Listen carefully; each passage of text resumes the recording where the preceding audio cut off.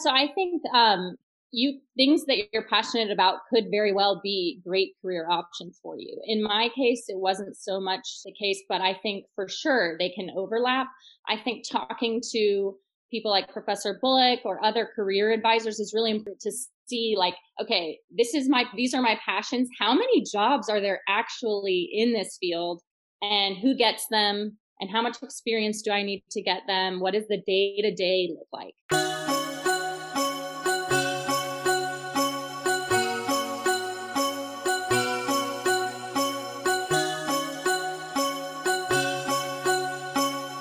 Hello, it's Marcy Bullock with Season 2 of your favorite career readiness podcast. Learn tips on personal and professional development, hear inspiring stories of overcoming obstacles. I devote my life to helping other people figure out what to devote theirs to. This is Marcy Bullock with the most important 5 Ps. Stay present, trust the process, explore your path, release the pressure valve, and unleash your potential. Hello, this is Marcy Bullock. Welcome to Wolfpack Career Chats. I am so excited today about our special guest, Jill Revem, who's coming to us from Baltimore, Maryland today. I met Jill through someone that we mutually love and respect, and we became friends a few years ago. We have done a lot of fun things together, including singing karaoke. I have sampled some of the most amazing baked goods that she has provided to our family. We have played pickleball together. And not only does she have this fun side of her personal life, but I'm incredibly inspired by the success that she's had in her career professionally. She has just transitioned from that decade of the 20s into her 30s. So she's a full-on adult now. And today we get to listen to some of the things that she's learned on that journey. So welcome, Jill Revem. Thank you so much for having me. We're so happy you're here today. To kick us off, Jill, tell us a little bit about your story of where you are today and how you got there. Sure. So I was actually thinking, Marcy, I don't know if you've seen my full resume or know all of the random things I've done, but I've had quite a journey career-wise. So I guess the most relevant place to start is where I'm from, which is Mount Airy, North Carolina. I don't know how many of you know where Mount Airy is, but it's a tiny little dot on the North Carolina map. Very small town. And I went from there to Washington and Lee University in Virginia, and I studied religion. That was my major. And I also minored in studio art. And then after that, I worked at a bakery. So my first job outside of college was in Durham at a bakery called Scratch. I was really into food at the time, and I thought that's what I wanted to do with my career. But about a year into it, the woman who did the farmers market for our bakery also worked at an ad agency, and she recruited me over to her ad agency. So I went from the bakery to an online advertising agency, which is called Blog Ads. And at the time, this is 2012. 8 years ago, the internet was a much different place. And so we were placing these like very low tech ads on like mommy blogs and stuff. So that was my first kind of office job. Then from there, I went to Bronto Software, which is also in Durham, and worked as an account manager. And then moved to another software company as an account manager. And all of these, from advertising to software, was a very similar type of job where I was doing sales. And then I got kind of fed up with sales. It wasn't what I wanted, and switched jobs yet again.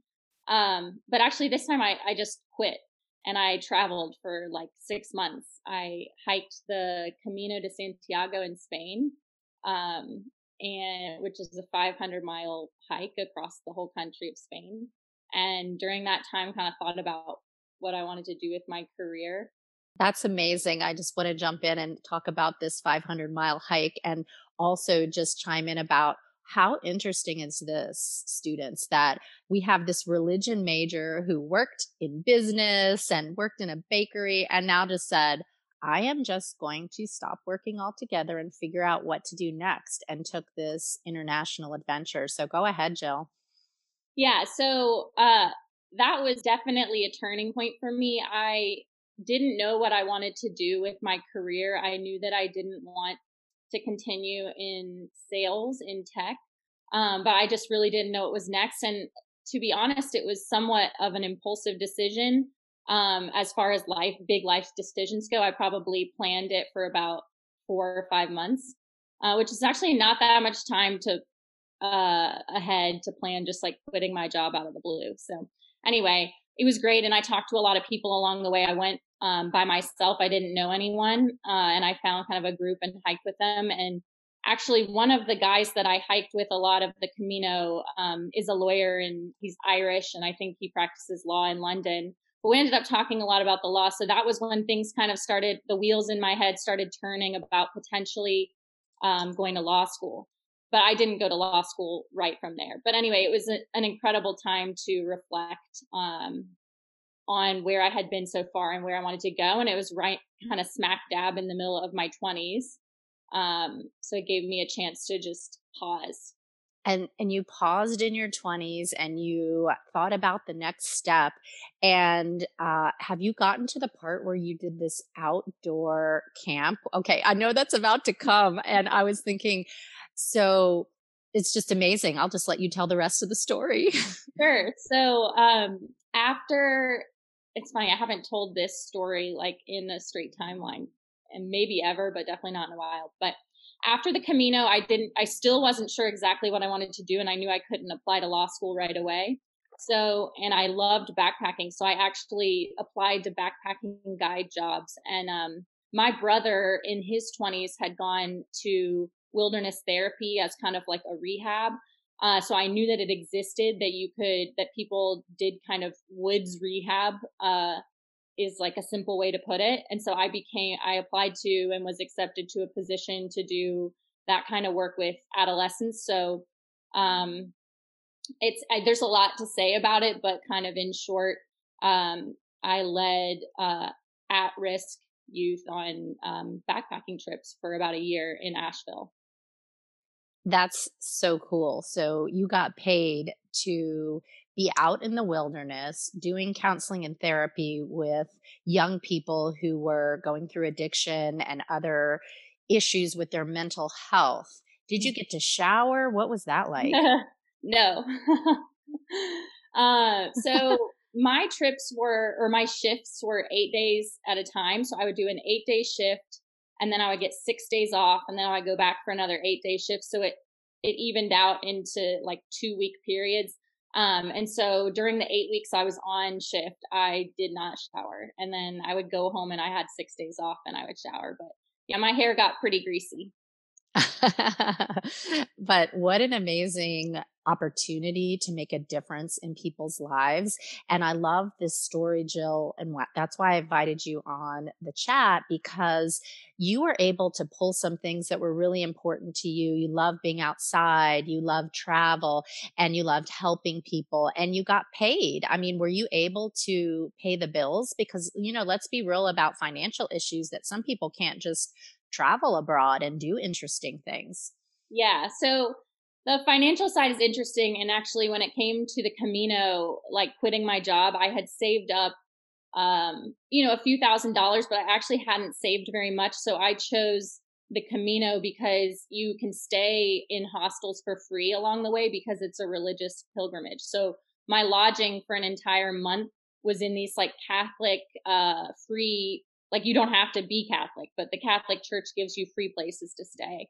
So anyway, that was one way to save money and still travel. But obviously I still had to pay for the plane ticket, and I was very fortunate to be able to do that.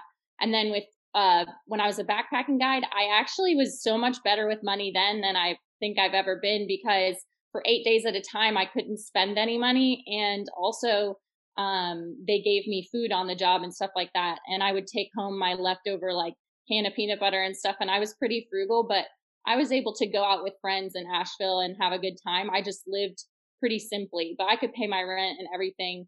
But I found that like the people I met while I did that and the types of people I hung out with weren't very materialistic and weren't very concerned with spending money. So it never really occurred to me that I was kind of an Asheville bum, but I really was at the time. Wow. And people are chatting. These are my life goals, and I want to be connected with this organization. So we'll make sure that we add that website onto the podcast link. So, what was the biggest thing you learned? Let's go back to you're living in hostels, like you said. So, it's very inexpensive, and you connected with this organization that just all you needed was the funding to fly there. What was the biggest thing you learned from that experience, and how long did you do that? So the biggest thing I learned was kind of self sufficiency. Like I was really scared to travel. Not only had I not traveled by myself, but I had never like been kind of by myself for a whole month. And that's what I had planned. I ended up staying much longer than that in Europe. But at the time I had never done anything like that. And like I said, I'm from a small town in North Carolina. So like I think it was just like I had no idea that I was going to be as like strong and independent as I was. And so going somewhere completely alone, not knowing anyone, and then finding a community and a group of people that I really came to like love and that really supported me, I think taught me that I can pretty much go anywhere and make a friend, and that there's so many ties that bind us all, even when otherwise we might not have a lot in common. And on the Camino, one of the main things everyone had in common was like this idea that we didn't have it all figured out. And yeah, there was nobody I met that was just like, I've got my life figured out. That's why I'm hiking 500 miles. It was like everyone was kind of like at some transition. Maybe they had lost a loved one. Maybe they were in between jobs like me. So it was incredible. And I feel now like, there's no adventure that I can't take on if I want to. Although I don't have much time for them anymore. I know because you have the corporate job again. You're going into the law firm. Well, we'll get to that in a minute, but chills thinking about this whole notion of what you took away and then working in this outdoor camp with the therapy that I'm sure shaped you a great deal. And then you decided to go to law school. So tell us about that transition. Yeah, so kind of like I described the schedule for backpacking, since I had 6 days off at a time with nothing to do in between shifts, I started studying for the LSAT, and I wasn't sure at the time that I wanted to go to law school. I just thought, well, I'll study for and take the LSAT, and if I don't hate it and if I do okay, then I'll just apply to law school, and maybe I'll get in, maybe I won't, maybe I'll go, maybe I won't. So it's just like one step at a time. But I found that once I started studying, it felt like a breath of fresh air to be like intellectually stimulated. And I hadn't really been stimulated like that, even in my careers, like previously in my jobs in tech. So I just thought that it was worth pursuing. And I still didn't have like everything planned out. I've never been that way, for better for worse. So even I applied to UNC Law in June of 2017 because they were the only law school still accepting applications, and law school was starting in August. So again, I did not have a big lead time. I just was like, this is the only place I'm applying because I can go there in 3 months. And so um, really for me, I do a lot of things probably by instinct, and that's probably why I've been more of a meanderer.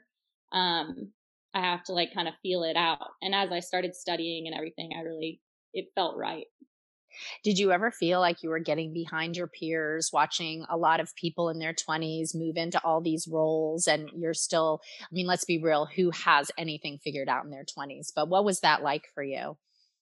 Yeah, it's interesting. I actually feel that a lot more now than I did then. So in my 20s, I was kind of in the moment more, like just wandering. And I think I had a lot of fun. I also had I was lonely a lot of the time and had, discontent, hence why I was quitting so many jobs. But I was pretty self absorbed. Like I didn't really care what other people were doing.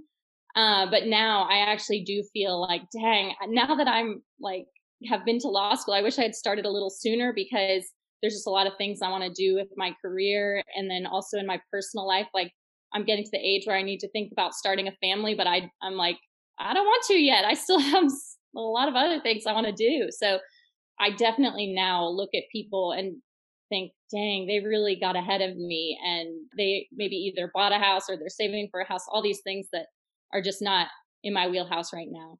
But so, yes, I definitely am prone to comparison. But I just recognize like that there's no other path that could have gotten me where I am other than the one that I specifically took, just knowing my personality. I can't follow like someone else's path. And that's why I wanted you to tell your story because I think there's so much pressure on college age students to be like, you have to do A, B, C, and D, and Mhm. there's no way that you can just take a different route. And when you were talking about all the things you've done, I think it's reassuring to this class because we're called career exploration. So this is the whole journey that my students are on is trying to figure out what to be when they grow up. And you're a poster child for you don't have to know when you're 21 years old. What do you think about this notion of passion? I think sometimes people feel overwhelmed by the thought that they're just not sure what passion to pursue in their career. Yeah, I think when I was in undergrad and I studied religion and studio art, I was very concerned with passion, like what subjects kind of excited me the most or were most interesting. And for religion, it was because I really liked the philosophy and sociology and just religion in general. So I was just passionate about the subject, but never had any interest in like working for the church or anything like that. Like I didn't want to go into a career in religion. I just was following my passion for it. And similarly, I really wanted to learn how to bake. So I went to a bakery and that was kind of like a passion move. And I would say on the spectrum, I was like 100% driven by my passions and like 0% practical. And again, I kind of glanced over at the side to some of the comments. I do recognize like the privilege in that, like to just follow passion when a lot of people don't have that privilege and have to be more practical. But the way I came about it was like kind of just wandered because I was able. But then throughout my 20s, I think I moved further and further on the practical side of the spectrum and realized that um, it's okay to have a desk job. And not only that, it's okay to want a salary and like to want stability. And like people use phrases like selling out or this or that, but I've come to just kind of not give those words too much credence because what matters is like something that is sustainable long term for me, and that just following my passions was not. I definitely can be passionate about the law and I like my job, but I think it's a lot more of like an intellectual job for me that gets my mind turning and keeps me engaged during the day, and a lot less about passion. And I think that's just more sustainable, like I said, because my passions kind of took me all over the place, if that makes sense.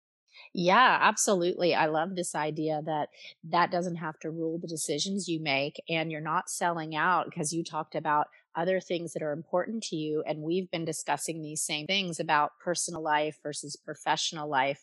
So let's fast forward to today and the direction that you're going and what's next for you and how you think you're going to keep all those balls in the air. Yeah, so I am supposed to be in New York right now, but because of COVID, I'm starting my job remotely. So I am going to work for a law firm in New York, in Manhattan, and I'm going to start in the corporate transactional department and work on mergers and acquisitions, potentially either that or capital markets. And I'll probably stay there for a few years. I don't think it's my long term strategy, but it will help me pay back my loans. And also, there's just fantastic and really talented attorneys there I can learn from and get trained under. And then my longer term goal is to go in house at a company and be maybe someday like a general counsel of maybe a smaller company. I don't think I'm going for like Fortune 500 or anything like that. But that's where I am right now. Oh, and back to I'm supposed to be in New York, but I'm starting remotely for my firm in a couple weeks, and so I'm actually going to stay in Baltimore where I live right now. So you start in a couple weeks. You got this big transition starting now, just finishing up law school during COVID and trying to deal with this, like all of our students are, the whole remote situation. And then you'll be moving. You're expecting to New York after things move out of the remote. And I guess at this point, as you're thinking about that, how do you think you'll juggle all the things that are important to you when it comes to your personal life? And this is going to be a demanding role. Like, how many hours a week will you be expected to work? Yeah, so it will be very demanding, and I got to experience that some last summer, and I'm kind of grateful that my internship mirrored what my actual job will be like, because a lot of firms just wine and dine you, but I actually got a taste of it. And I think one thing that I did want to talk about is going too far with work. And I think, like, regardless, I'll probably work sometimes 80 or more hours a week, but only when I really need to. Like, I don't put in more work than I need to do a good job. And I have to be that way to maintain some balance and maintain my friendships and relationships.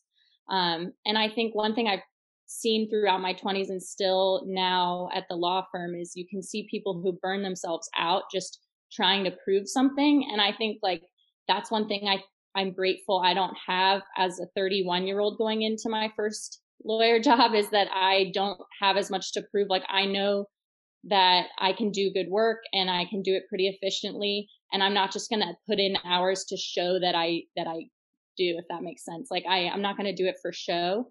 I'm just going to get done what needs to get done. And I think that is surprisingly hard for, I think, people that went straight through and from undergrad to law school, and this is their first job ever, and it's a high powered, like, legal job. They feel the need to just always be chained to their desk to just show that they're doing a good job. But I've seen that it doesn't actually benefit your career to do that.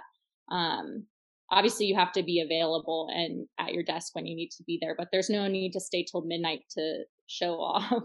Nobody cares, and it just makes you more tired. And I, outside of the legal field, I've seen that in other jobs as well, where you can tell who's doing it for show and who's not, and you'll burn yourself out, and you'll, maybe sacrifice relationships if you do that. Yes, and this idea of the importance of relationships and taking care of yourself is so great to hear you mention. So, what's your plan for self-care during this new transition? So, something that you know a lot about me, and that you also do, is exercise quite a bit. And so I plan to keep riding my Peloton daily, or at least like 4 or 5 days a week. And for me, that actually is a big transition, because I'm not the most, like, habitual person, and so I haven't always kept a really, like, regular schedule for working out. But I've found, like, since law school, and I think for sure when I start my job, like, I have to exercise. And then I also do practice meditation, and I like to keep a few people that I have, like, real phone conversations with regularly instead of just text or social media, because you can get so much out of a 20-minute phone call. And so, regardless of how much time I have, like, a 20-minute phone call can be incredibly powerful. So I'll try to remember that as I start.